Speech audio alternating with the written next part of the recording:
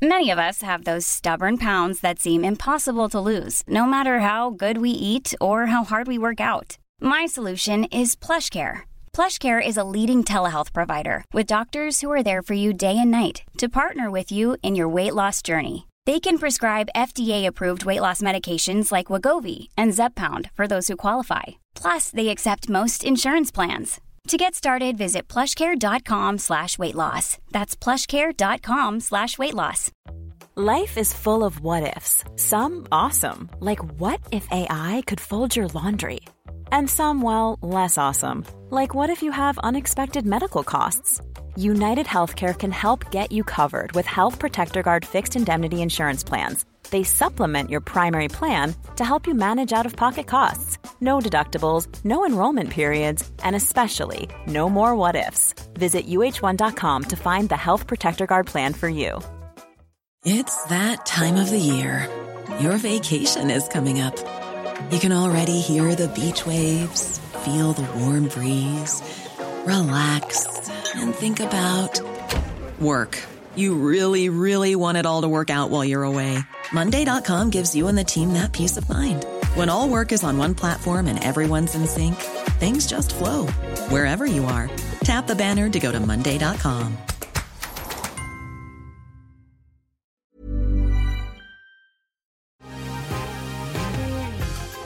Been thinking about McDonald's all day. Can't get it off my mind. I can already taste it. Ooh, got my mind on my mouth and my mouth ready for some Mickey D's deal. There's a deal for every moment at McDonald's. Right now, get 2 of your favorites for just $3.50. Mix and match a classic McChicken, a hot and spicy McChicken, or a juicy McDouble. Price and participation may vary. Cannot be combined with combo meal. Single item at regular price.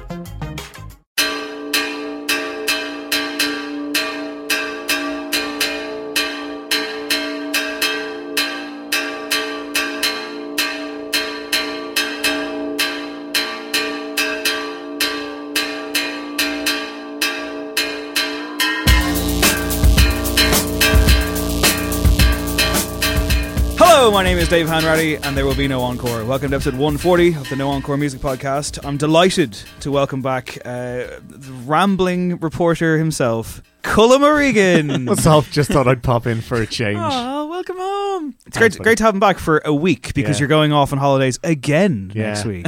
I wasn't on holidays last week, I should clarify. Yeah, he was doing work. I was working. Oh, that's right. Yeah, sorry. You were left on red by Ronan O'Gara. Again. Yeah. He got there in the end. And that other voice, that rambunctious, ebullient man, is of course Dahi O'Droney. Hello, how are you doing? I'm not bad, man. And we send our love to Craig Fitzpatrick, who pulled out sick today. Poor fella. Yeah. Swollen glands. 'Tis the season. A late fitness test did not pass clearly, but wellness policy in full effect. Yes, we're sure he will be back. He hasn't resigned his seat yet. It's going to be another typically busy episode today, guys. We have an interview with Julian Casablancas of The Voids and The Strokes fame. We will be reviewing the new Vince Staples album. Is it even an album? I don't know. We're going to find out. And reviewing all the news that's fit to print and songs of the week and all that kind of good stuff. But first, before we get there at all, a reminder that the No Encore Quiz of the Year takes place in the Workman's Club on Wednesday the 19th of December. You can get your tickets on Eventbrite. They're on the No Encore Twitter. They're on my own Twitter at HanReadyDave. And happy to report that we are halfway through to selling out at this stage. 50% of tickets and tables are gone. And I've been kind of, pushing people on it who I know are going to come to it because there's certain titles that have to be defended by people. So I'm not expecting tickets to be around for this for much longer. So if you want to come to the quiz, it is like 6 weeks away or 5 weeks away or whatever. But seriously, don't drag your feet because it's moving and we're going to have really, really good prizes. It's going to be a really, really fun night. I'm very much looking forward to it. Are you guys? Absolutely, yeah. I have just started doing the preparation for some of the questions. I'm quite annoyed I don't get to be on a team. That's actually quite annoying now because I had a good You good dirtied your bib last year on social media. Is that yeah. Like I had to do something. I do believe Christian Tierney may be coming back for a second round. We'll see. We'll have to have a word. I did really love a couple of weeks ago when Dahi finally dropped his track with David Tapley. There is on Twitter a fake fight that they had that night, complete with some random going like, "Oh, don't worry, Dahi, the scene can get very petty. Yeah, just keep your head up." Some people thought there was a legit beef between myself and David Tapley, and that this song really kind of brought us together, which is exciting. Yeah, it's about a quiz, isn't it? The song. The song is about a quiz. Yeah, listen closely several times on Spotify so I can rack up the old plays. Before we move on, Colin, what goes into preparation for putting together quiz questions? Well, in this particular case, it's my famous questions round, which involves me just reading through lists of albums and artists and going, right, how can I break these names down into smaller words? The questions round. The picture round, is that what you mean? And the picture round. Yeah. You actually confused me there for a second. Was that in itself a test to see how sharp I am in the role of host? Listen, if you were entered in this quiz, Dave, you would likely win it with reflexes like that. A reminder, no Encore Quiz of the Year, Wednesday, 19th December, Workman's Club. Tickets are moving, get them. And tickets moved quite a lot when they were announced for the 4 U2 gigs that took place this week in Dublin. You guys went. We went on Monday. Yeah. They played Monday, Tuesday. They're playing Friday and Saturday. And once again, this country's love affair with U2 continues. And Daithí and I went to the Experience and Innocence tour, which is the dovetail of the Innocence and Experience tour, which came to the 3 Arena. See what they've done there. A couple of years ago. Daithí had never been to a U2 gig before. I had never, ever been to a U2 gig. It was Baby's before. first U2 gig. So why don't you take us through the evening? Yeah, it was pretty... there was a lot of things that I kind of expected and a lot of things I kind of didn't expect, I guess. The main thing was that the audience had a lot of... there was a lot of cool dads in the audience. A lot of... You can say it. It was like a bootcut gene factory exploded nearby. It was... There was a lot of guys who were like holding up their phones with their lovely children and then like as the lock screens and then unlocking and then taking 700 photos. Right. And there was this... like I was noticing after a while that you could see a whole pile of people all at once learning how their flash works, because like suddenly it would just turn on and flash off and then they'd have to figure out how to turn it off and then somebody else would turn on and flash and it would just like flow their way through. We had this insane person in front of me, and this is the second time I've seen this now, where he like WhatsApp live called his girlfriend so that her face was this like on this huge like camera screen, like was like right in front of me in her like towel on her head watching U2, and like right up beside my face was this woman who was like really enjoying the U2 gig with crystal clear sound. I'm sure it was, I'd say it was real optimal viewing. WhatsApp calls are notoriously good for their crystal clear concert experience ventriloquism that's going on. I believe the military are using that technology now to communicate behind enemy lines. They might be. So, but aside from that, I mean, I guess the real takeaway for me was that like the show was actually incredible. It's a spectacle. The production was really, really great. It was yeah, I thought it was really, really good. It was so really they fun. have a massive steel cage thing going on, which goes from, it bisects the 3 Arena, the Point Theatre, and it like basically extends from the stage to the balcony area, and it's this big cage thing that can move up and down, and screens are projected onto it. They're inside it. They came out playing The Blackout off the last album, which is an okay song, and it worked in this instance because when the chorus kicks in, the screens fade and they reveal the 4 lads standing there belting away, and it's grand. It does make you feel close to the action, even if you're very, very far back. Yeah, it's in the round, except it has a massive cage on it. This does sound very similar to the Innocence and Experience tour. Yes. Yeah. Mm-hmm. Well, it's meant to, isn't it? Yes. Like of course. Yes. Yeah. It's a big creative deal by Big Gavin Friday, I believe. Yeah, sure. So Miguel D was there. All right. So big cheer when he came in. Yeah. Woody Harrelson. Woody Harrelson was there. Got a shedder from the stage. There was a moment when Bono went into is it Mephisto or Mephisto? Like what the character that he played, the devil character that he played back in the day. Yeah, was that a thing? I don't know this. Yeah, I thought it was the dumbest thing I've ever. It was the one thing that so really bad. didn't work. So on the stage, I went, is that like an iPad with like some kind of vanity mirror strip club lights around it? And I think it was, because Bono walks up to it in the middle of this like rubbish parable about nothing, about U2 coming from like, you know, the streets and becoming the biggest band in the world. And he literally has a Snapchat filter of a devil face and the horns on him. And working then that's on not this working. big screen. And the mic is like clipping into him. And I'm like, this is embarrassing. It was horrendous. Because the rest of it is really impressive. It was just really strange because it was like really badly graphic, like compared to all the other stuff, which was so incredible. Yeah, and it was just really bad graphics on his face, and then every so often it would cut in and out, and it would be like Bono without glasses, like doing very, very strange facial movements and stuff, and talking rubbish. Like it was like complete talking rubbish, absolute rubbish. Was there a lot of proselytizing there? I mean, I just know that there was. I think Stuart Clark had a photo from his vantage point of a giant EU flag on stage. Yeah, there was a big EU flag, and that was like they've been doing that. And like saying Dublin's a great European city, Belfast is a great European city. standard Bono stuff. I mean, as for the set, I was kind of disappointed. I thought the set was quite tame. I thought the crowd were very beige and polite as well, and like, fair enough, I wasn't going hell for leather or nothing, but like, something was lacking. I mean, it's a big thing, but it felt very homogenous. It felt very hermetically sealed. They teased playing "Hold Me, Thrill Me, Kiss Me, Kill Me" by using it as a slowed down, distorted version over this kind of comic book strip story thing that went nowhere and was never concluded. Nowhere. Yeah. And I was like, you fuckers, I thought you were going to play like the best song, but you didn't. A lot of stuff off the recent stuff, which ain't great, including a couple of big favourites for me and Dahi. We had a good time when they played You're the Best Thing. You're the Best Thing About Me. And also they played Get Out of Your Own Way. And if you will recall, when we did our Galway show last year and we played that for the audience and everyone just burst out laughing, Dahi and I were loving it.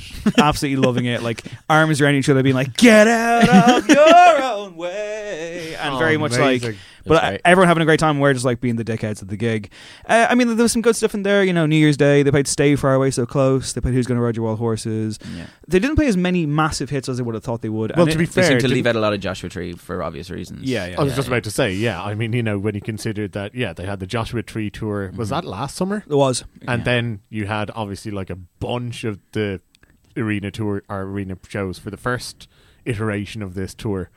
So you know, this probably is kind of getting to the B-side section. Yeah, and they played Beautiful Day, which is a reminder that it's not a great song. They played Elevation, which is a terrible song. And they played Vertigo, which is very hard. They played Vertigo, which is abysmal. That song is you like them a lot less than I like them. For what they are in it. Vertigo is garbage, man. Also, Beautiful Day was it's a good live moment. It's a better live moment than it is a recorded moment. Fine, I don't know. Okay, here, and I feel bad for what I'm about to say because I don't ever want to be like ageist or judging someone on how they look or whatever, but like, I gotta be honest, man, they're hitting the Rolling Stones thing now. Like, they look tired.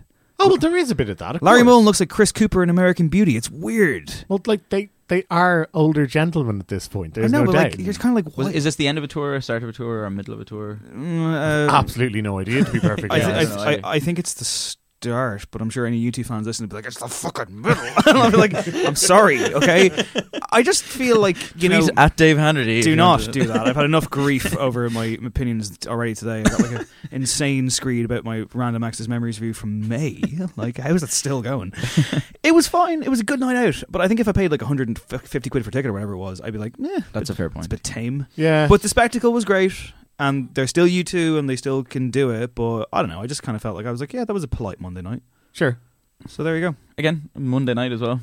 You know, if it was maybe tonight's show, or is it Friday and Saturday? Friday and Saturday, yeah. They're going to tear the fucking roof off. Or maybe the audience. Kasabian, eat your heart out. Well, the audience might be more prepared to go hell for leather. You know? I think so. Don't forget it's a Monday. Yeah, and it was a strange thing because like, there was lots of people there like with their kids. It's their first gig. Mm-hmm. Lots of U2 fans who are the hardcores. Mm-hmm. They're in their U2 T-shirts. Holland T-shirt and the U2 Japan T-shirt, and people who go around and they follow them around. And like by all accounts, I mean, I think if you're into this experience, pun not intended. You could also notice there was a lot of people travelling from abroad. It seemed as well. Yeah, totally. Yeah, a lot of people on their holidays going to the U2 concert in Dublin. Yeah, it was a U2 gig in 2018. I mean, Slain in 2001 was better. But what can you do? Fair enough.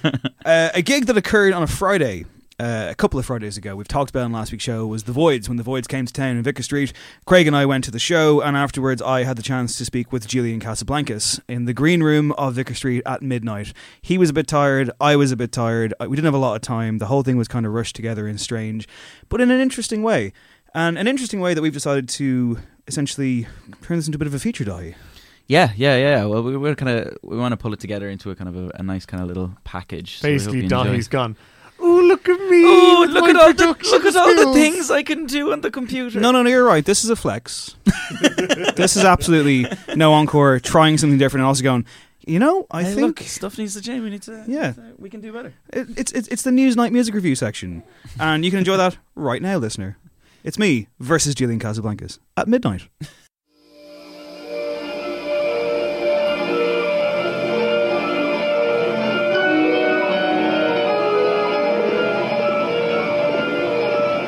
Money in my hand, and I will do the things you want me to. As the song goes, it's close to midnight. Your faithful No Encore host is scaling the stairs stage left at Dublin's Vicar Street, about an hour and change after the crowd, a mix of wholesale apathetic and mosh pit enthusiastic, have wandered off into an increasingly cold Friday evening. The Voids were in town 24 hours prior to their appointment time, but you wouldn't necessarily know that from Julian Casablancas' onstage candour. I just got in from Mars, what day is it? He asks on stage before an impromptu quick sound check, one of a handful he'll engage in throughout a set that hasn't left my brain in a week. The Voids feel like a nightmare band that wouldn't look out of place in the brutal recent Nicolas Cage fever dream that was Mandy. Much like that film, the music tonight is equal parts overblown, messy, combative, incoherent, and sometimes brilliant. Fitting then that my brief chat with Casablancas falls along those disordered lines. Upstairs, the green room is quiet.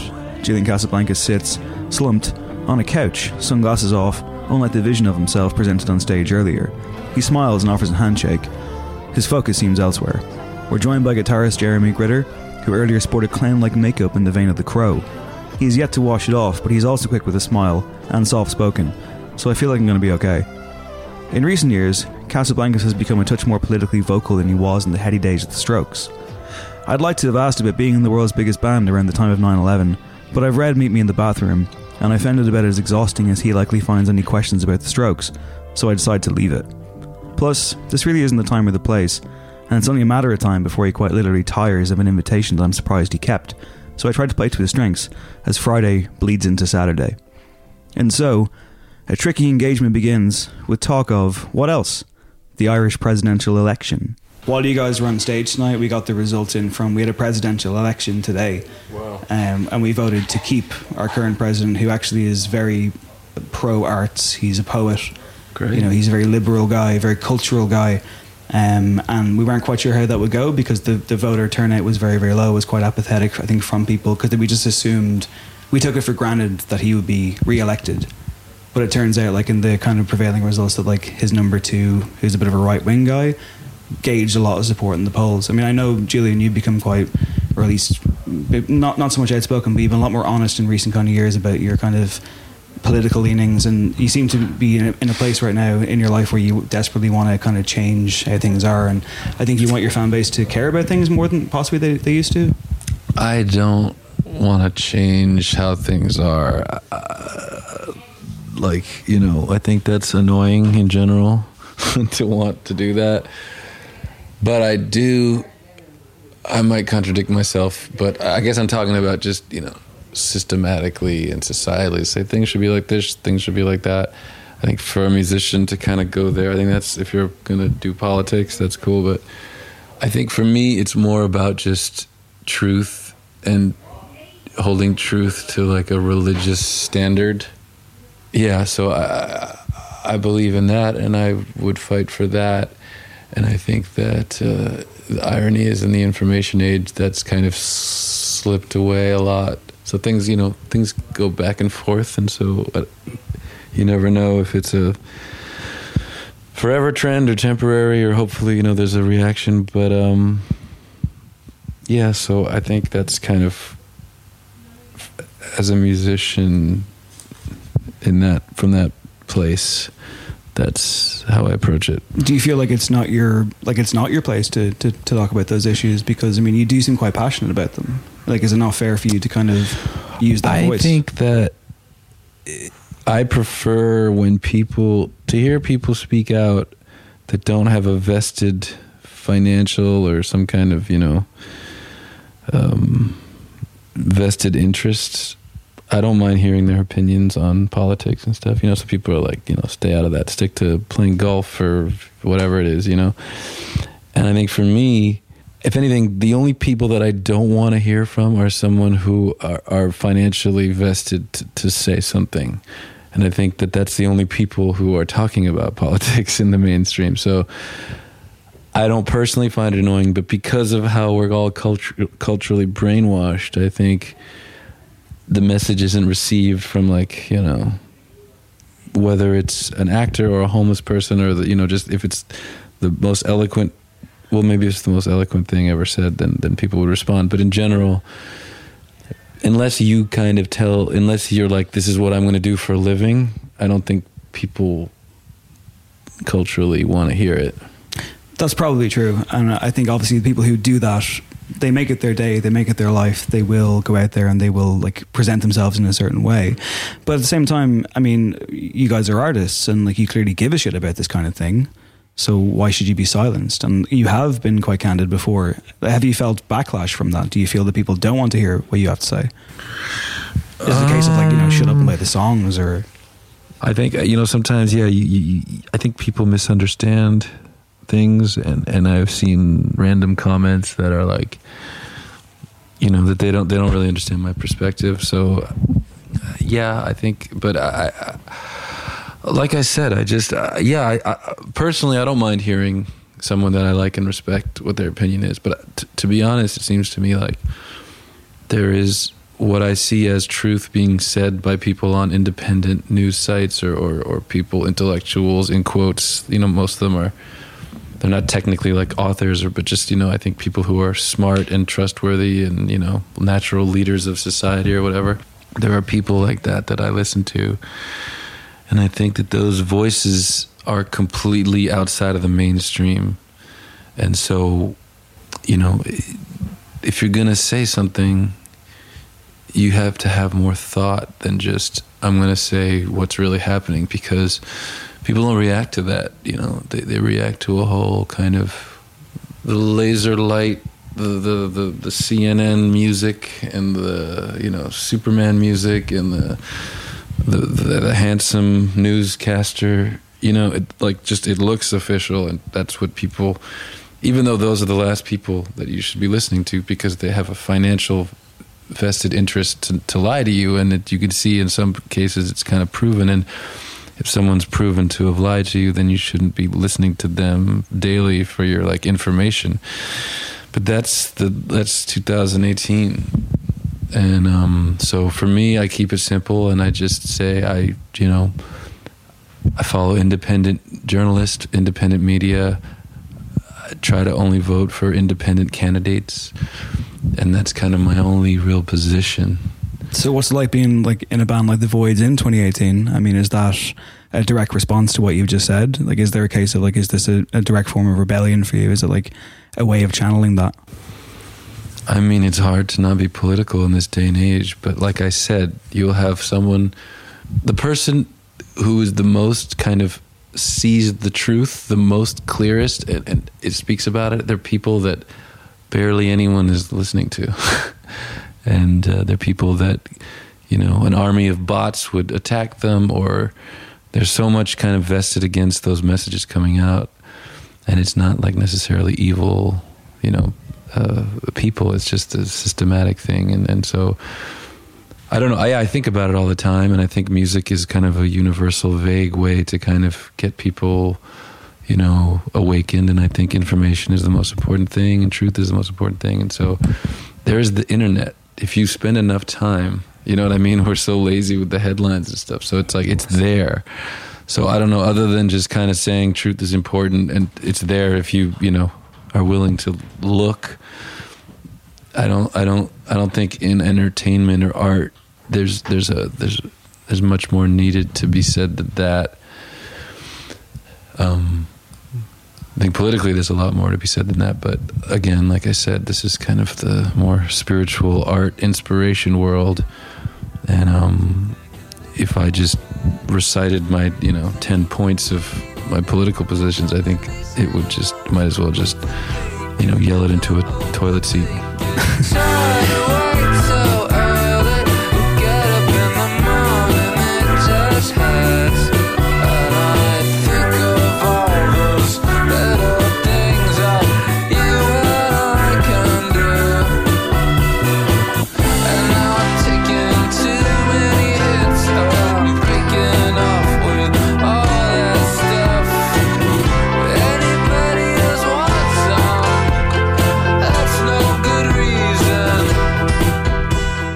When was the last time something inspired you, Jeremy, politically, or not politically, but kind of spiritually, and kind of from the art side of things? Like when was the last time you saw something and you thought, okay, that spoke to me, and I desperately want to do something now? I don't know. I think you mean just music or in anything? World, it could be a movie that you saw. It could be anything. I saw Liquid Sky, which I was telling him about. There's a movie that was made back in 1982 or 81 maybe, and that inspired me just to there's no male or female, everything's the colors, and it's just vague but just to the point, and there's a lot of the music in it is really cool, and just the colors, and just you can't find it anywhere. He's tried to find it, but but that was inspiring. So, I mean, movies, I don't really get inspired by music that much, but the things people say really, you know? There's a funny thing about like the themes in so many movies, from like, you know, Avengers to Game of Thrones to like, I don't know, Ready Player One. There's always this kind of theme. It's like The Matrix. It's like what's actually happening in the real world is actually represented in all these kind of, it's allowed in like fantasy movies. It's all like, you know, we have to join together against the Force. And so like subconsciously all art kind of understands that, but specifically it's like living in this kind of alternate costume, fake universe.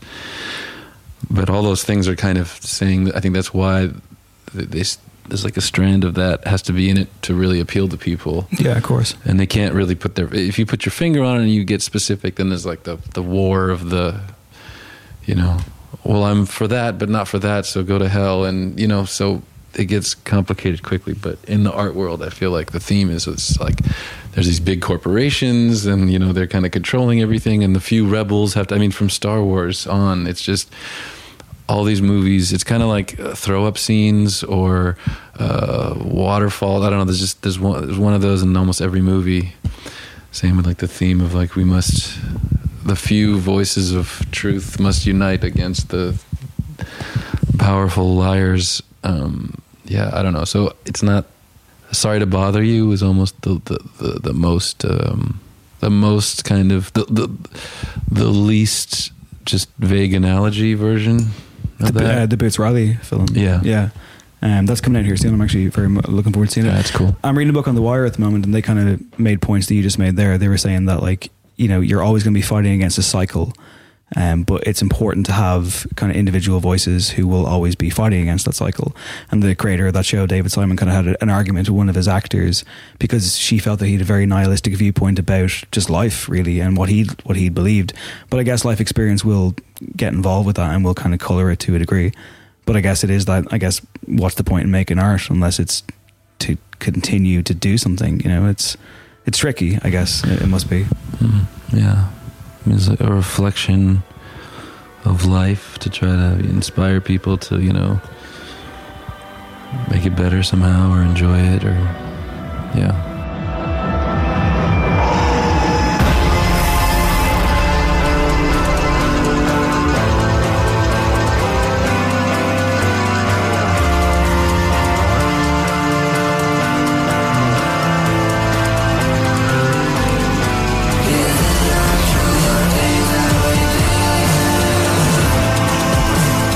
And so a tricky engagement ends with me hastily unfurling wires as the band get ready to make their 1am ferry to the UK.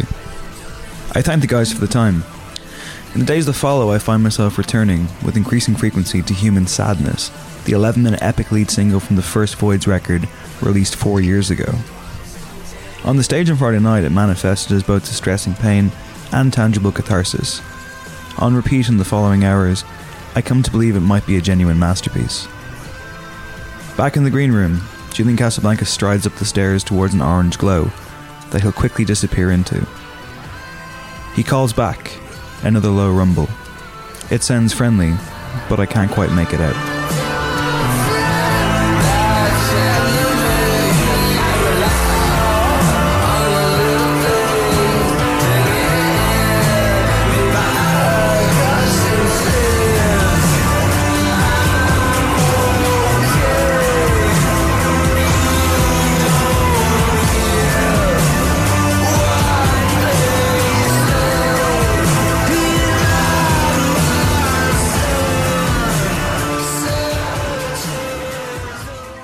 And he's welcome back on the show anytime.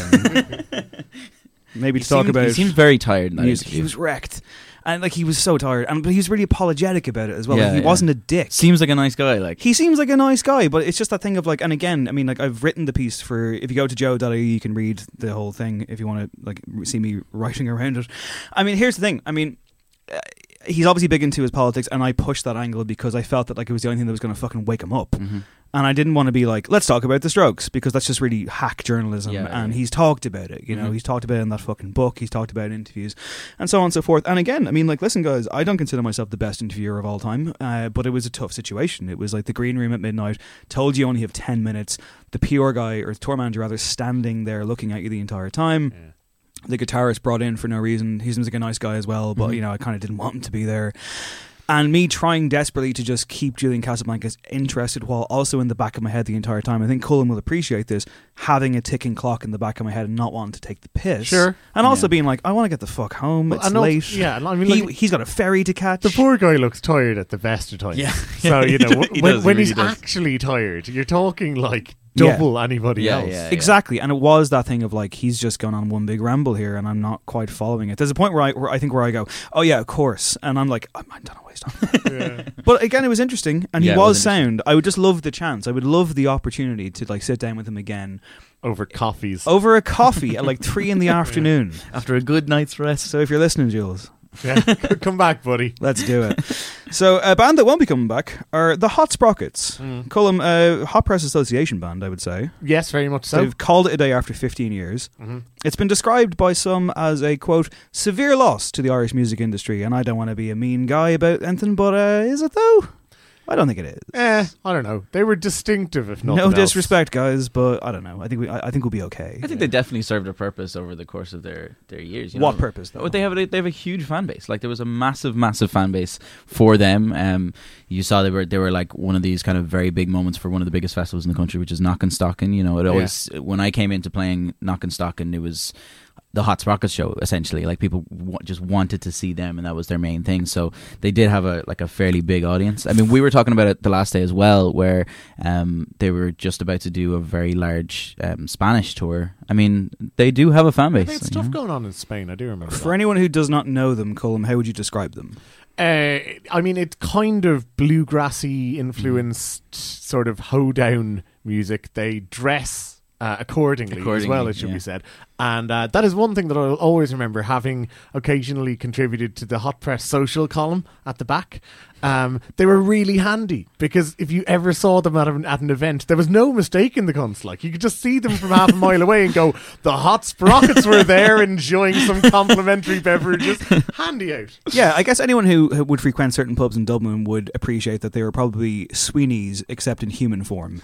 Like 70s revivalists, big into the gimmick, they committed to it, and by all accounts it's the usual story of like nice lads, and they were nice lads, and that's why I feel bad even going it wasn't for me. But it wasn't really for me. I saw them live a few times and I was like, yeah, I'm just not feeling it. Kind of like a less offensive version of the Stripes. But I will say this, 15 years is a fucking hell of a run, and they've been very philosophical about it, and some fans are genuinely hurt, so you know, fair play, lads. Indeed, yeah. And Week of Death continues elsewhere in Dublin, as District 8 are preparing to sign off.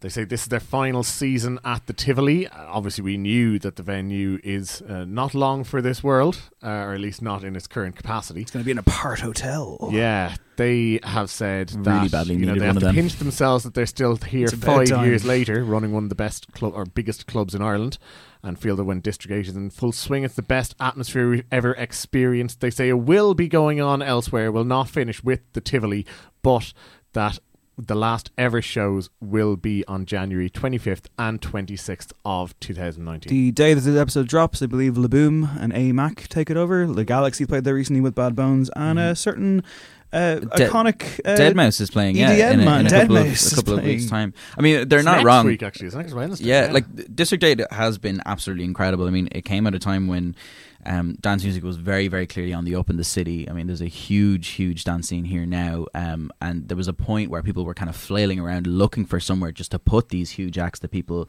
like young up and coming promoters, were looking to put on these like huge shows with huge international DJs, and District 8 was the place to do it. You know, it really became this incredible thing, and I know also quite importantly as well, the Tivoli in general was a huge thing for you guys, right, as well, with wrestling as well. Yeah, big time, yeah. As well. Yeah. We saw Brand New there one time as well. It's an incredible venue. Saw the Horrors there, saw Mitski there this year. The XX played this year. They as well? did. Played 2 nights there. The one thing I suppose is Colm that saw his beloved Broken Social Scene. I did indeed, yeah. I mean, it is a venue that we're going to miss. I think exclusively from a dance point of view, though. I mean, we were just discussing before we came on air, Bicep selling out the Olympia so much they had to announce a second date, which is tomorrow or even tonight. I'm not sure. Either way, this week is the second live date in the Olympia. Well, no, but there's an example of an act who maybe wouldn't have been booked at a mainstream venue if it wasn't for someone like District 8 kind of showing the hunger for it. So, absolutely. They've done a lot of good work, I guess, is what I'm saying. And hopefully, we'll continue to do so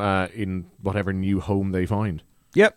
Further expirations on the this I could not believe music calendar. I think this is quite shocking. Scuzz TV, which was a Sky channel, I guess, specializing in pretty bad metalcore music, including some crabcore like Attack. Scuzz TV will breathe its last on November the 15th after 15 years. 15.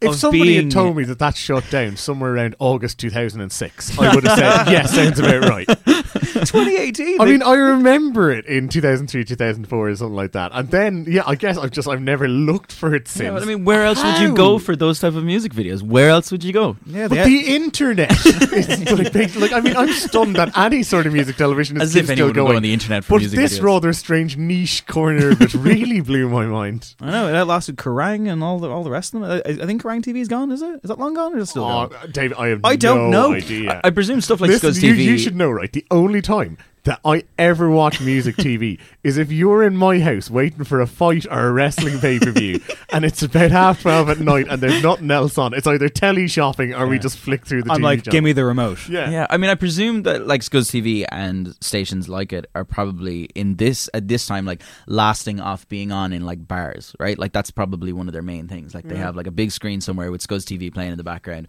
while you sit in that bar waiting for your mate so you can get the fuck out of there. Basically is how it works, right? Club Hell. Basically. Club Hell, yeah, exactly. I guess so. Yeah, and Easy Night's DJing work is now going to be a little bit harder for a few lads around the country. Rest in peace, Scuzz TV. In Resurrection news, the Spice Girls are back. Indeed, without Posh though. Yeah, she's doing a tour with Dane Bowers, I believe. How do we feel about this? The Fab Four. I think it's a great story. Is it though? Who cares? I don't care. They're back in... Is that June of next year? I'm surprised it didn't happen sooner. This is written in American style and they are not starting their tour on the 6th of January. Presumably kicking off on the 1st of June in Manchester. Just make sure it's not the 6th of January though, because it could be. Yeah, they're playing in They Coventry hope that Victoria will join.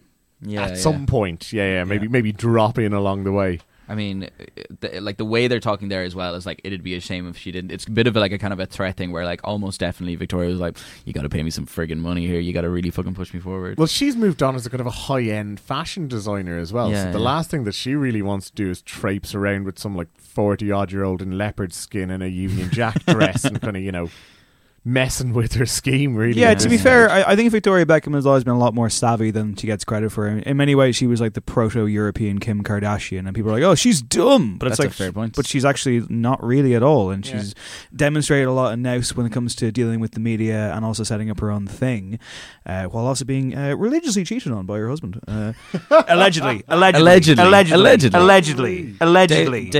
Dave, what spice are you?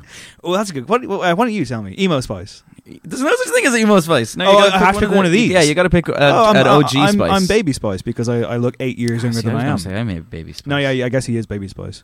Colm is Sporty Spice. Colm is Sporty Spice. Craig is Craig is posh, surely. Craig is posh. You're right. He is completely. So I'm scary. She even had that hair. You're not for scary. A bit, You're not scary Spice anyway. I was all. You are Ginger Spice. I was urban when I was a kid.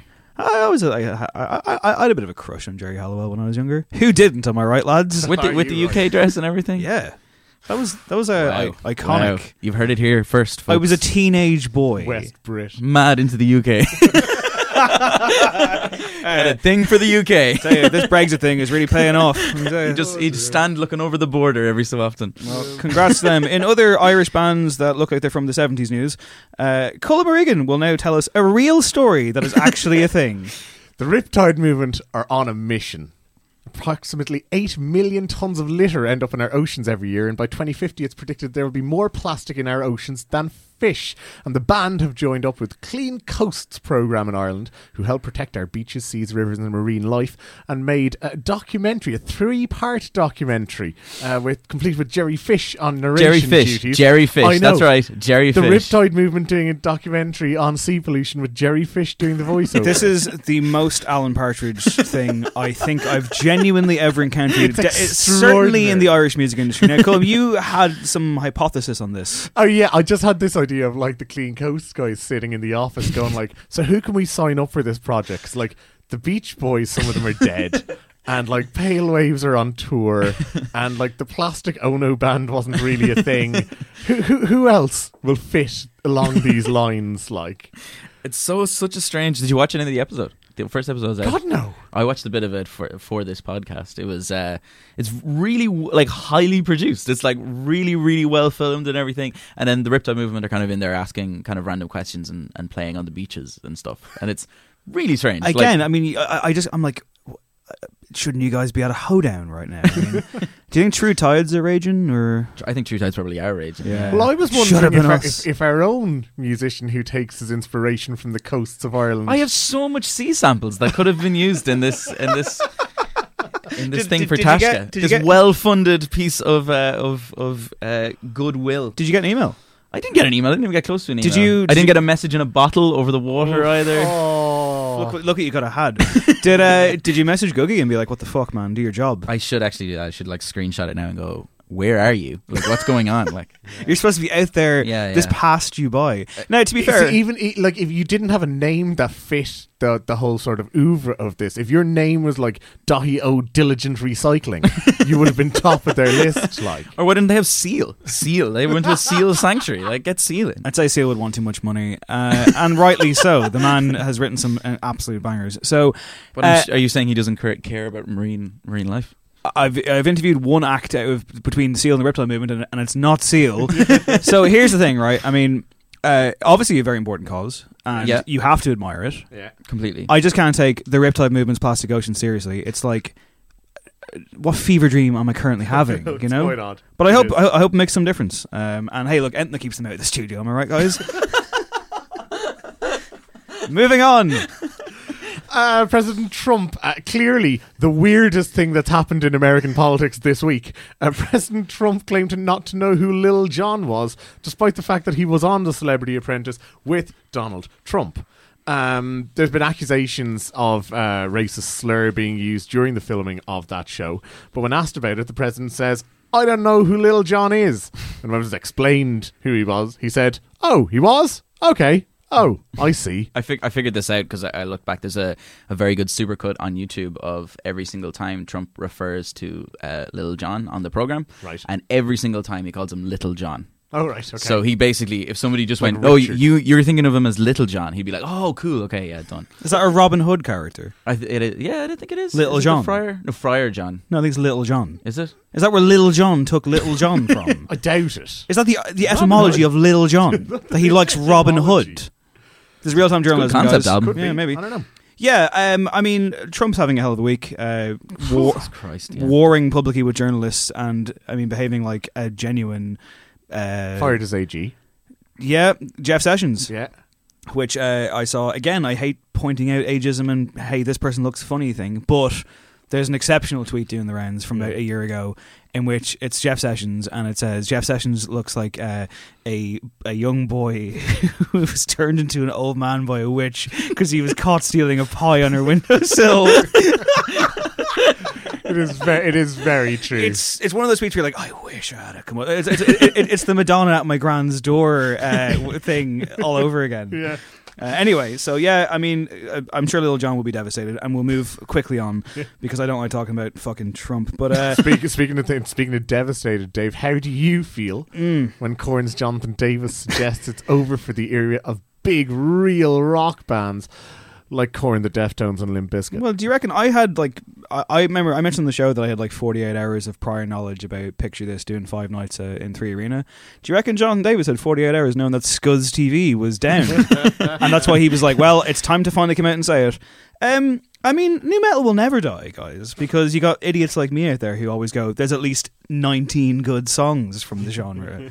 Yeah, he's talked about it on the Just a Show podcast, and they were like, hey, you know, could we see this rise again? Could you help out new bands, you think? And he said, no, the last batch, Korn, Deftones, Limp Bizkit, the last guard of the time, the big real rock bands. So yeah, it's another rock and roll is dead story, essentially. He does mention, though, that he was kind of like, when he gave it some context, he was kind of talking about how, well, it was either us or these massive pop groups, and people were either listening to one or the other. And he said that, like, you know, there was a certain time when the hip-hop crew were supporting them very, very strongly. Yeah, but they would have weighed in sort of, it's us against the pop, the rest of the world against this the pop. Was a different time, to be fair, and this was when CDs were being bought, when magazines were being sold, when physical, tangible things were occurring, and not money. Just coffee. Yeah, exactly. Yeah, not just corn coffee. It should be said, a lot of like what he's saying here does sort of echo the lyrics of that Slipknot song that you featured last week. That's where it's true, kind actually, of like, you know, oh God, you know, don't forget about us back in the day. Jeez, the old stuff was very good, wasn't it? Yeah. Did you give that song a listen? I did, What'd you think? Like I say, I thought it was slightly tragic that it was just a bit like, oh, we had our moments, don't forget about us. Old, banger of a tune. Old does not mean dead, as Jeff Sessions can attest to. And in Fire Festival news, as we move off the news section, they are sorry. Billy McFarland, who founded the Troubled Festival, who is facing a 6-year jail sentence at the age of 26, said, I made many wrong and immature decisions. You will recall that he was like, fuck it, let's just be legends. And then there was a weird Lord of the Flies scenario in which influences were stranded on a desert island. Again, I think this guy should be getting like a medal or something. Yeah, no, I thought it was great. Not a prison sentence. Yeah, no, he says he's lived every day in prison with pain, which probably standard. I don't know how comfortable prison is meant to be. Is that like the new Stained song? See, I can laugh at myself. And I'm not going to prison for 6 years, so that's pretty good. He is, though. Did you see this, though? And I hadn't realised that ahead of his sentencing, his legal team claimed that he'd been diagnosed with untreated bipolar disorder, which prevents him from knowing right from wrong, and wanted his sentence to be reduced because of that. Which didn't happen. That sounds like the last case scenario that you want to put in. It was like, well, he doesn't know right from wrong. It sounds like remember that affluenza. Exactly. I knew you were going to say it. It does sound like the kid who said like he was just too rich to really understand the world. Yeah, and in fairness, not to in any way diminish bipolar issues, because that's a very, very, very fucking that's serious what I'm thing. saying. Like, it is diminishing it, really, if you're on their behalf. Yeah. Oh, you just don't understand good things and bad anymore. Yeah, like fair play for continuing to tie this up in knots, even as he's going down. I mean, Christ. Was he forced to issue an apology? I'd say no. Well, I'm sure he had to do it in court, but no, this is unprompted, I do believe. Wow. Talking to People magazine. To People magazine. Yeah. Handy out. Great to see it. Okay, so for our album lead-in, we're going to be talking about Vince Staples in a second, who dropped a kind of surprise album. He did tease it a few days in advance, and it's kind of a real album, but not really. He has more coming, though. He has announced that he has a couple of albums on the way, about 4 in the bank. Yeah. And the first official one's going to be out in January, then there's going to be one in June. And so a prolific guy, as we've said, as we've seen. We're fans of Vince Staples on this show. The new album, if it is indeed an album, is called FM. It's 11 tracks long. It's 22 minutes long. No boot brunch, no big change, no blue chucks, just big things. Cut gon' bust, cut short bust, but we ain't on one. We just wanna have fun. We don't wanna fuck up nothing. We don't wanna fuck up nothing. Fun. We don't wanna fuck up nothing, and we don't give a fuck about none. We just wanna have fun. We don't wanna fuck up nothing. We don't wanna fuck up nothing. Fun. We don't wanna fuck up nothing, and we don't give a fuck about none. We just wanna have fun. Yeah, I'm so nerfy, my logs go viral for me, right slow. Hop out there, I think I know why he know like me. He broke, we know, sitch, he told, he old prince. Black and white like old flicks. We blame me, dance like gold. This I mold this. Give me all the money in my hand. Type of money, pop a rubber band. Alright, that's Fun by Vince Staples. Again, I feel like people know who Vince Staples is, but just in case they don't, call him. Vince Staples is a rapper from LA. He was big news kind of on the underground scene, I suppose, but blew up 3 years ago now with the release of Summertime 06. It was a double album, which is daring for a debut, but it was bloody good as well. 2 years later, he released Big Fish Theory, which is fantastic. And in between, I think, caught an awful lot of attention because of telling a story, which he doesn't always do on record, at least in great detail, but about gangbanging when he was a kid, about, you know, some of the darker side, I suppose, of growing up in Long Beach. And also then, of course, became an internet darling because he is fucking hilarious. And so everything from like commentary on sports videos to just giving his opinions on like different clothes, whatever question he was asked, basically he's an entertaining guy, and so yeah, has become a big deal. Yeah, don't forget various EPs and mixtapes along the way as well, all of which has been to a very high standard. Daithí O'Droney, where do you stand on the man? And of course this album, and is it an album? Can we call it an album? I've absolutely loved Vince Staples for a really, really long time. He's been incredible. I think Big Fish Theory was one of the most forward-thinking kind of pop albums, even for its like production. It sounds absolutely incredible. This thing is really, really interesting because it takes a different angle. I think we can see with most of the albums that he's released, he does these huge production changes every single time. This one has this kind of a concept, I guess you could call it, where it's done through a radio station from start to finish, a well-known radio station in LA, and I think it's really, really good. I think it's fantastic. It is short, but it flows so nicely together, mainly because of these little kind of snippets that he does in between with the FM radio station, this LA-style radio station thing. Yeah, he literally drops 20 seconds each of tracks from Earl Sweatshirt and Tyga, which presumably are genuine. Like, we are going to hear them in full at some point in the future.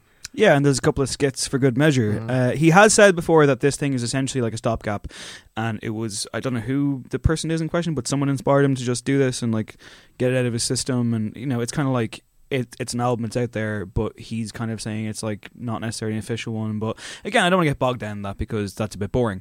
Vince Staples, on the other hand, is not boring at all and retains an incredible command. I said before on this podcast, I said, like, you know, I think he could go off and do anything. I think he could go off and start a fucking band. And I'm on board. I mean, I'm not... there's always a danger. There's always danger with like oversaturation, and we saw it run the Jewels in particular, where I was like, just keep doing it, lads. And obviously Vince Staples announcing that he's releasing 2 albums in the first 6 months of 2019.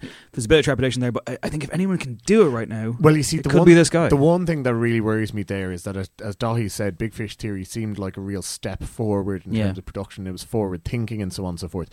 Whenever you're talking about an issue like that, currency is important. You don't want somebody saying, hey, I've got a load of albums in the bag and I'm going to be rolling them out over the next 15 months or something. No, it'd be far better if you had an album, or like, you know, just whittled it down. Hell, throw the 4 of them out there in January, but then actually start creating a new album which can show more of that forward progression. He's not done a lot of that here, but I think that's why the album works for me. I think I'm not normally a fan of the kind of sketches and short songs, you know, and things that aren't kind of fully realised. And obviously this isn't. Most of the tracks are less than 3 minutes long. The entire album clocks in at 22 minutes, skits and all. But because it's all kind of around the same theme that we've heard Vince talk about before, which is growing up in Long Beach, and which is, you know, summer in the city, as he kind of makes clear from the very first track of this record, it's almost like we can sort of extrapolate everything that we found out before and apply it here, so that we don't need kind of like, you know, fully developed songs. We don't need fully developed characters, because we kind of feel like we have a pretty good handle on what he's talking about already. Yeah, I mean, I kind of agree. He kind of came out of the gate talking about this album, kind of saying, look, this is like a no bullshit, this is just like tunes for my crew kind of thing. And that's what it definitely feels like to me. It has this... I don't know, like a very simple kind of straight idea. There's no over-the-top themes or anything. It's not like a Kendrick record or anything like that. Yeah. It just very much feels like a very kind of almost like a classic rap album. I think Fun is the thing that's kind of probably closest to the stuff that he's done before in terms of production and everything. But I think like Tweakin' is an absolutely incredible song. I think Tweakin's great.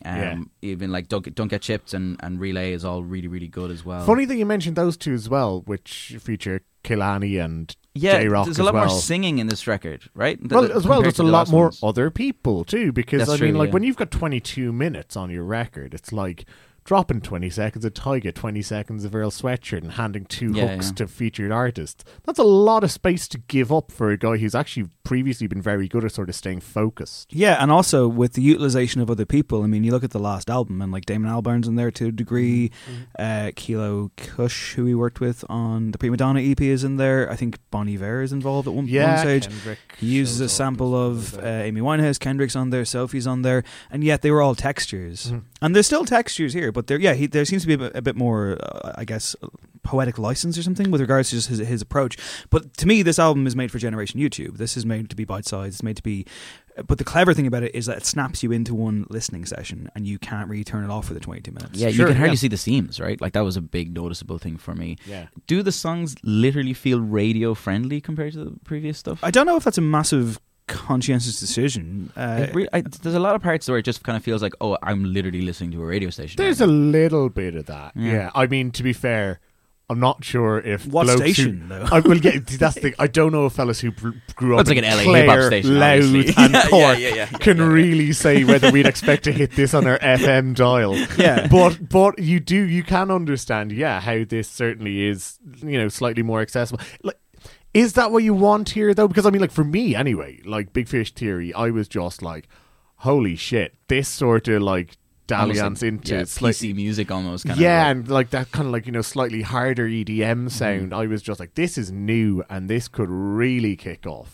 And in live shows, that when that came out, like the live shows just were absolutely incredible because of that very reason.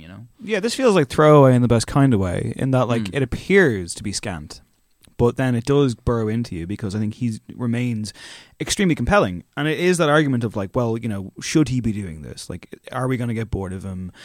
Like I say, it isn't there for me because he remains like an interesting orator who like manages to kind of have something to say, do it in an interesting way. At the same time, though, because I know a friend of the show, Joshua Hughes, probably has this argument. Is this the Kanye influence at all? Even like the album length and just kind of how like, here it is. I mean, like, can that be credited to him? Am I being too kind? I don't know if it's about kind. I mean, I don't know. I think like a short surprise album isn't something that we haven't seen before. If he releases a bunch of them, if this is a pattern that continues, then perhaps you can say that. But no, I think that this is, I mean, like, as people have been quick to point out as well, this is a 22-minute, 11-track album. So stack up them Spotify streams, baby. You think it's a cynical move, do you? Yeah, there's a little bit He's of it not the in Weeknd. No, but I presume that like it's the opposite. It was how most people are kind of looking at that, right? We see like Lil Wayne and Drake putting out these huge gargantuan albums so you get bigger like streams, I mean, I guess you can probably say that Vince Staples probably isn't on the same level in terms of like people just automatically going to hear what they're going to say. Yeah, I think Colin was making more of like an economy of scale point. Yeah. It should be said as well that, as you mentioned Lil Wayne there, we were waiting 5 years for the Carter 5 and featured it on the show 3 weeks ago. So Vince Staples' future albums, let's put a pin in that. Yeah? So does he remain a critical darling Dahi numbers? I think he does. I think it's incredible. That point that you made where like he's going to release some stuff pretty soon now, and are we going to get more of the same? I don't think that's possible. I don't think this is going to be a Run the Jewels situation. I really enjoyed this album and I'm going to keep coming back to it, and it flows so nicely the way he's pulled all this stuff together. I'm up on 8.5, I would say. I don't know. I hesitate to give too high a score to an album that is, at the end of the day, 22 minutes long. But it is fabulous. It is really good. I really enjoyed it. I'll go 8 for me. I feel exactly the same, including the number. It's an 8. All right. Welcome on the show anytime, Vince. Colm, take us into Songs of the Week. Sure, and I'll ask Dahi to pick a number. Oh, God. We'll go for 3. Number 3 is Poppy. Oh, shit. Dahi, get your notes out. Featuring Grimes, this is Play Destroy. Strong.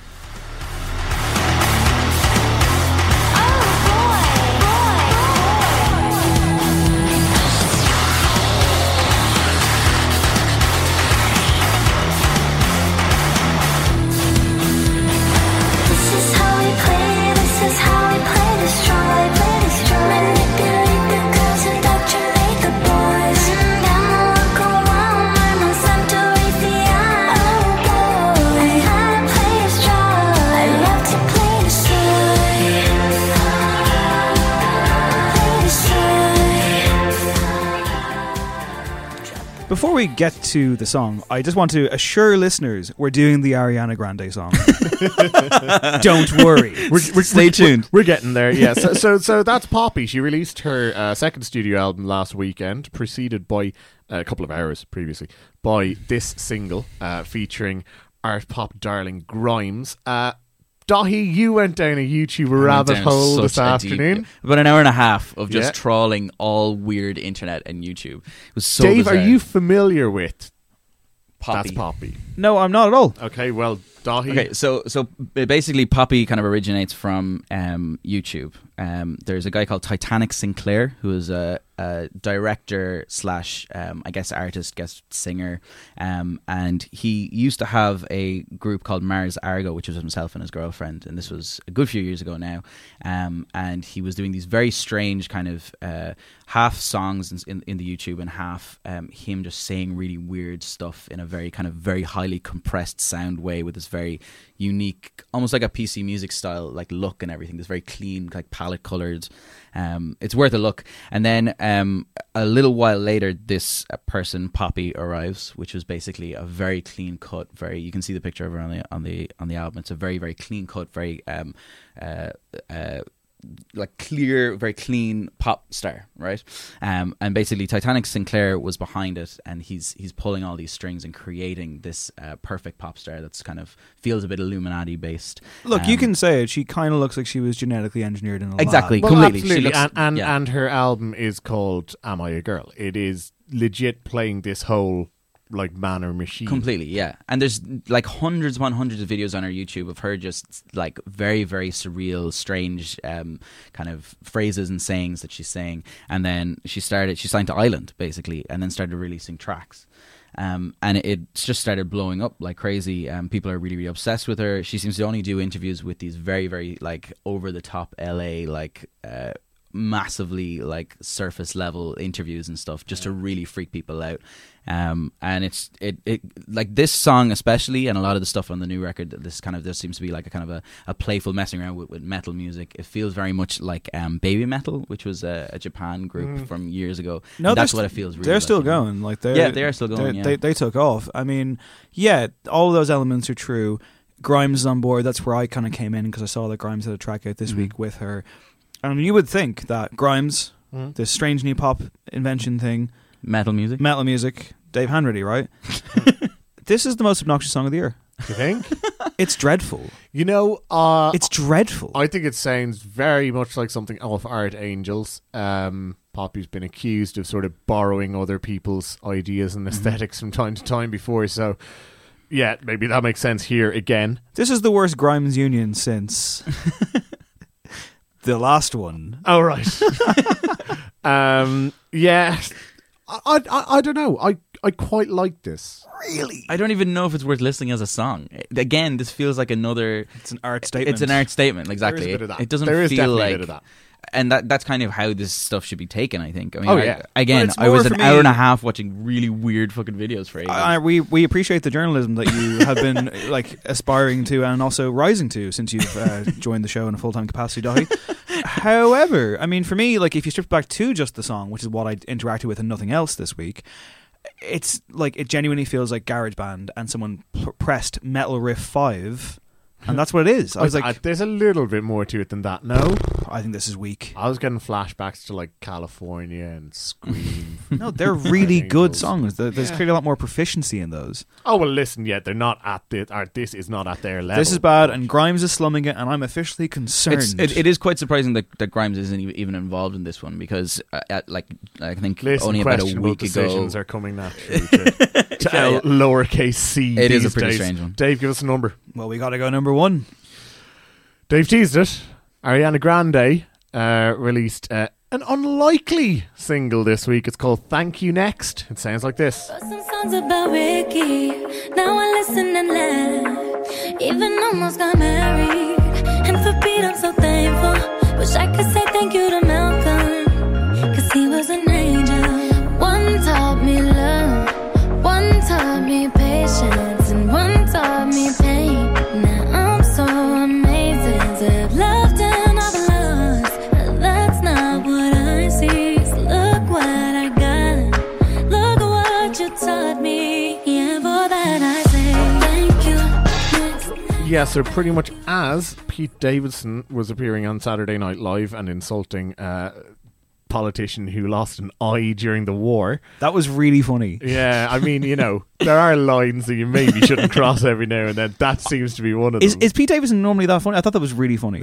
Because to be fair, the skit is him taking aim a lot of politicians, and at the end of it he brings back to himself. And he was like, I know I shouldn't be taking the piss out of anyone's appearances, look at me. But then he closed it in a very serious fashion, didn't he, Colin? Did he? Yeah, he signed off by saying, hey, by the way, I know people have been asking about the breakup. The truth is it's nobody's business. She's a wonderful girl and I wish nothing but the best for her. Now go vote on Tuesday. All right. And then, of course, this song arrives hours later, I guess. Yeah. And it's people have said that this is redefining the breakup anthem. I don't know if redefining is the right term. We live in the age of hyperbole. If Ariana Grande shaves her head...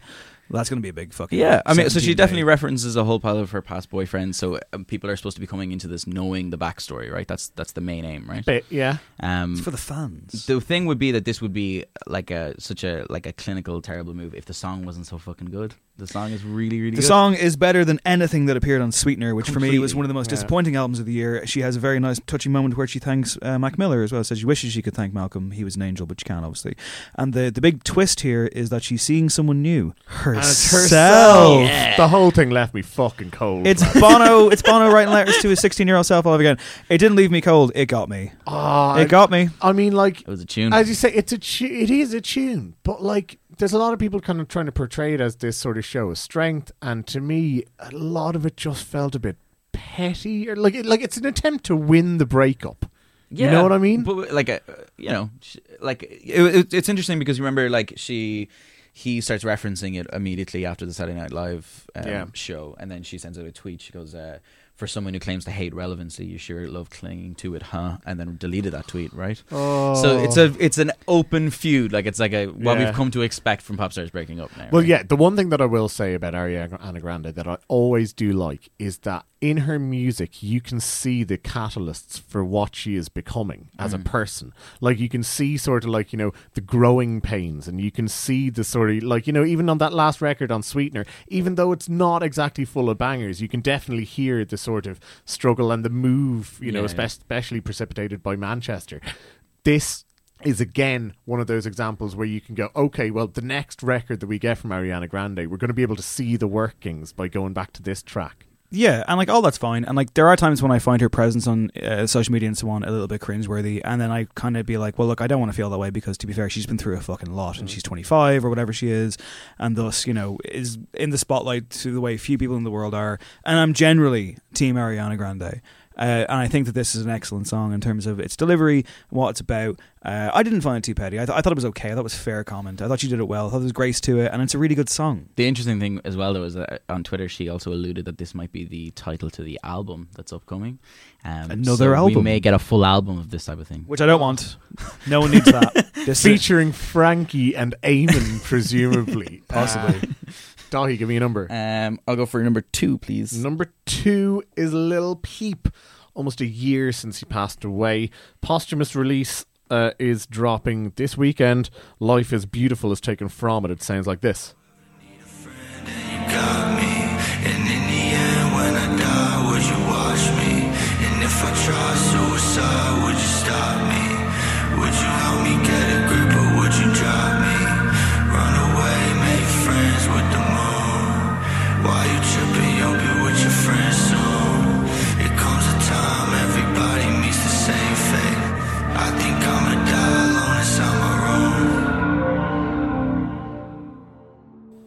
Yes, so Come Over When You're Sober Part 2 is dropping today if you're listening on Friday as this podcast arrives.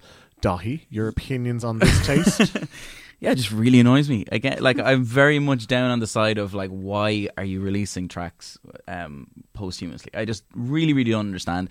The producer who worked with him for a very long time is kind of going, oh, well, yeah, you know, I've talked to his mother about this and she's okay with it. Yeah. It just seems such a weird thing. He had it in the bag as demos, right? Even this song is like a demo that's been remixed, the demo's already out. This is just like a remix of that song. It just feels really, really bad to me. It doesn't feel right.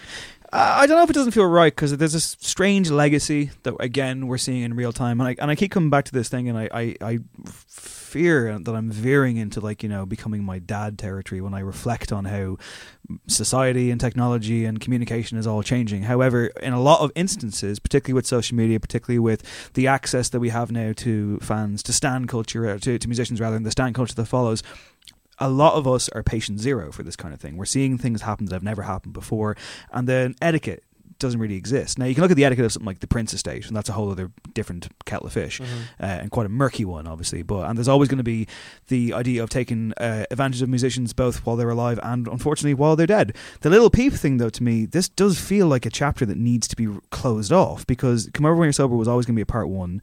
I agree that if you're picking the bones of this, which is kind of what it is, then that's questionable, and what is the artistic statement? But then also, this guy was like a SoundCloud rapper who released songs every fucking week. So, I mean, how much nuance, dexterity, polish are you really expecting from this? And I think for the fans, who are all very young and impressionable, we talked about the likes of Triple X Tentacion before on the show, and again, very clear we don't appreciate what that guy was fucking doing with his life. But the fans of artists like these and the current kind of SoundCloud generation, the face tattoos, whatever the fuck, they hoover up this content, you know, like that's kind of what it's become for them. And even in death now, I think this makes him like a bigger artist in their eyes. This song was already out, though. This song was already out. You can go on YouTube and hear this song already. This is just a remixed version of it. It's not very good. And it's not great. Like, even the vocal quality of everything. I mean, obviously, that's what he's aiming for a lot of the time. But this song is already out, so you're repackaging it and selling it on to some very vulnerable people. It's like a rewrite of Alanis Morissette's Ironic. Yeah. That's what it is. Who does it benefit is the interesting question. I mean, is this watering down someone's legacy? Is the legacy, like his death is so tied up in all of this? And I agree, the song ain't great. And I'm not saying although there's a couple of lines that I thought were, you know, whether it's because he's gone, I don't know, but there was a couple of lines. I was gonna say, like, I mean, the fact that it is, you know, a year since he died of a drug overdose does kind of add a poignancy of sorts to certain parts of it, all right. And, I mean, in the question of, who it benefits, I mean, you know, whose call should it be? You mentioned it's his mother, who's been particularly sort of vocal. Yeah, well, this is the thing. And again, like, I'm not trying to say that his mother or the producer who he's worked with for a long time, Smokesack, I think his name is. I'm not saying that they're like trying to do this big money grabbing thing, but like, I don't know. It just feels like it shouldn't be done. I would come that across all boards. If like an artist dies, should not be releasing. But this is the interesting thing, because this is a very clear commitment from the people that you've mentioned, and also the community that would have sprung up around this guy while he was alive and when he died, to keep him alive. Now the question becomes, your intentions can be good, but the question becomes, is there going to be a third album next year? Is there going to be an album every year on his death? Are we going to see a new thing here? Are we going to see a new method of communication? Like, will this actually get to the point where it's like fucking Black Mirror and Lil Peep is still releasing music in 10 years? What if we use algorithms to make a new I don't think so. Yeah. But I don't think so, but don't rule it out. Sure. That's what I'm saying. Joe Rogan over here, everybody. Hello. All right, give us numbers. Number 4. Huh. Going from a controversial release to surely something that even your mum would agree with. It's David Gray and The Sapling. It sounds like this. This is how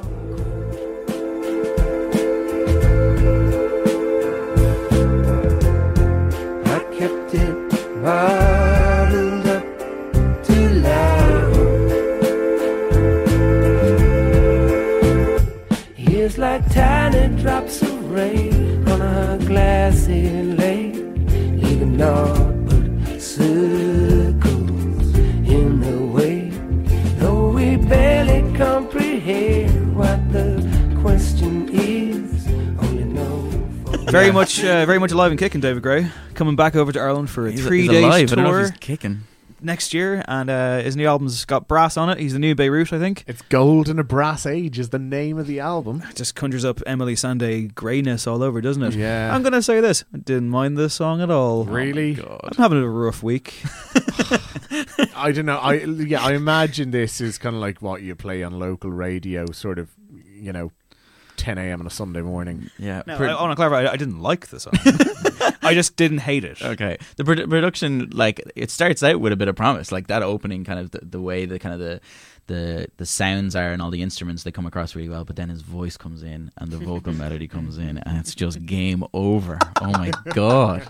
It's so bad. It's just so bland, so boring. And like, you go from, like, you know, that Ariana song, the Poppy Grimes track, and then you go to freaking David Gray, like. I mean, like, obviously I haven't exactly revisited it many times in the 17 or 18 years since. Like, was White Ladder this boring and inoffensive? I don't think it was. When that blew up. I don't think it was. Please Forgive Me, is that what it's called? Yeah, that's one of them. That came on, like, via, like, I guess the Spotify. Yeah, there was one, like, there's Please Forgive Me, Babylon. Babylon. One, This Year's Babylon Love. was a Yeah, tune. This Year's Love. Or, as my friend's dad used to call it, Daedalus.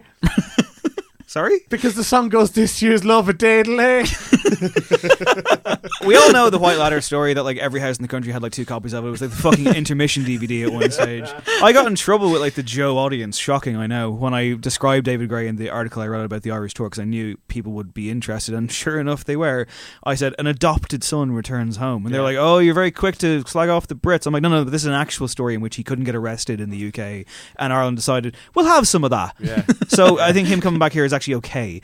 Yeah, it's a David Gray song, and it's all that implies. But I did find myself going, "This is perfectly tame." I don't like. I'm not. It's not offensive. It's not. It's so not offensive. Well, no, yeah, it's I would almost impossible prefer that it this was could be- offensive. Precisely. I Yeah, there's very presume. little to this, is I there? presume when the album comes out in like March or April, I believe, this will be like he's releasing it at the wrong time. He's missed a trick here. He needed to do a fucking Adele and get it into Morrison's at Christmas. Because it's such a checkout album. It's such a, oh yeah, I'll get the new David Gray. It's only $9.99 if I buy like a leg of ham. or whatever. We've got one more song. All right, and then a trip straight to Morrison's. These new Puritans back after 5 years in the wilderness. This is Into the Fire. Changing wings, splitting the line. Open the heart, scatter the stars.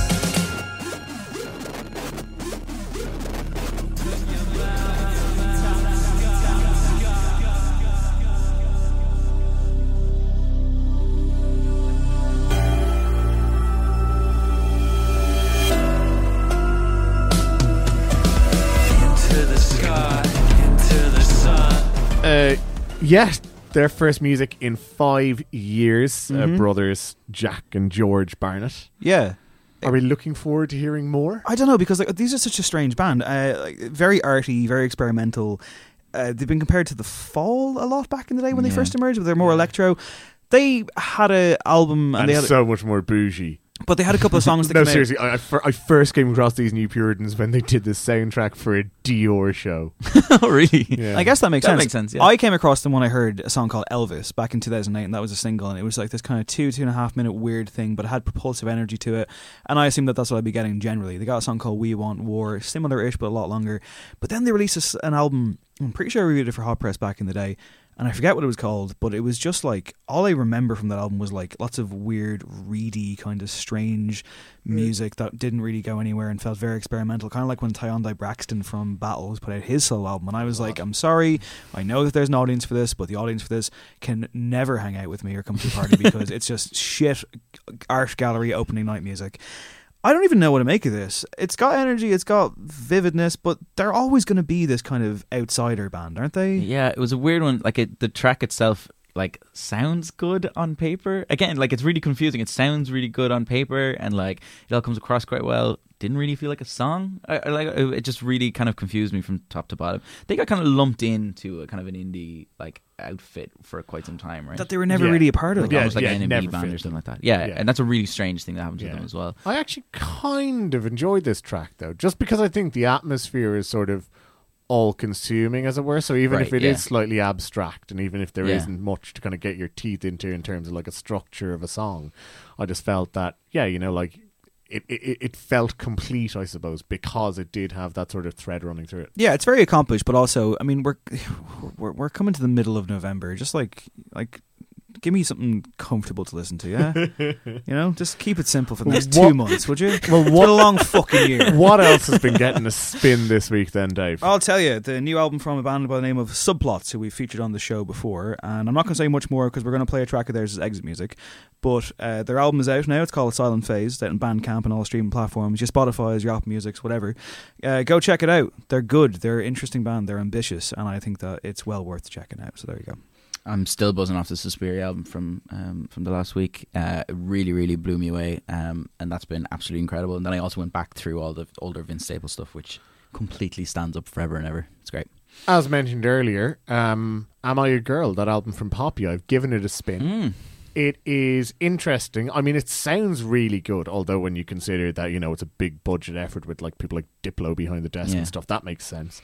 I don't know. I enjoy that whole kind of man versus machine take on, what pop music is, especially with its sort of overproduced and, sort of boardroom meeting sort of products. This is just sort of taking it to the nth extreme. And I quite enjoy it. Is it a great pop album? No, but like I say, I do actually appreciate what it is in terms of a statement. While I think of it, I've also been listening to the new EP from When Young, a Limerick band who kind of moved to the UK, and there's a lot of buzz about them now. I interviewed them last week. That'll be up on Joe next week. Interesting guys, very sound to talk to, and worth keeping an eye on. And I've also spent one of the days during the week pretty much listening to Mona Lisa by Lil Wayne and Kendrick Lamar on repeat. So good. Skipping to the Kendrick verse a lot and just being like, how does he do it? I was going to say, Dave, if you're feeling a little bit tense and wound up this week, that ain't helping. I was, but I'm not anymore. I'm I'm moving on. Okay, next week on the show, we'll be joined by Proper Micro NV, who's putting out his debut album. Very exciting. Another Limerick artist, and maybe Craig will be back. Who knows? Get your quiz tickets. Thanks, guys. To play us out this week, the aforementioned Subplots, the album Silent Phase is out now. This is the opening track. It's called To a Fault. My name is David William Hanratty. This has been No Encore. There will be no encore. See you next week. I'm stuttering. I feel alive when I'm faltering. We're chasing the birds. They're scattering. A new year shallow in a depth of field. Let's see what it brings. Assume that it's broken and throw it away. We are the worst, and we should not.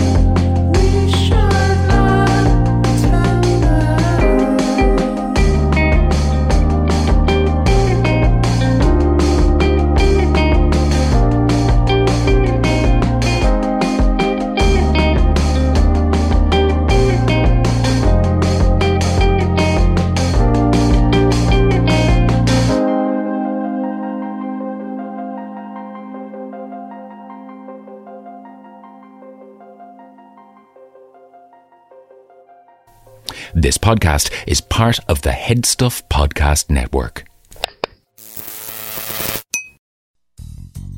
North Star Fishing Company is now hiring processing crew to work on board our commercial fishing vessels in the Bering Sea of Alaska. This is an opportunity to join a great company and experience the adventure of life at sea. North Star is offering $1,500 sign-on bonuses to new hires that complete a full contract. To apply, visit our website at www.northstarfishing.com.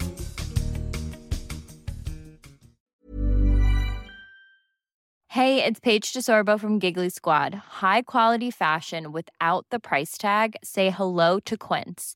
I'm snagging high-end essentials like cozy cashmere sweaters, sleek leather jackets, fine jewelry, and so much more. With Quince being 50 to 80% less than similar brands. And they partner with factories that prioritize safe, ethical, and responsible manufacturing. I love that. Luxury quality within reach. Go to quince.com/style to get free shipping and 365-day returns on your next order. Quince.com/style.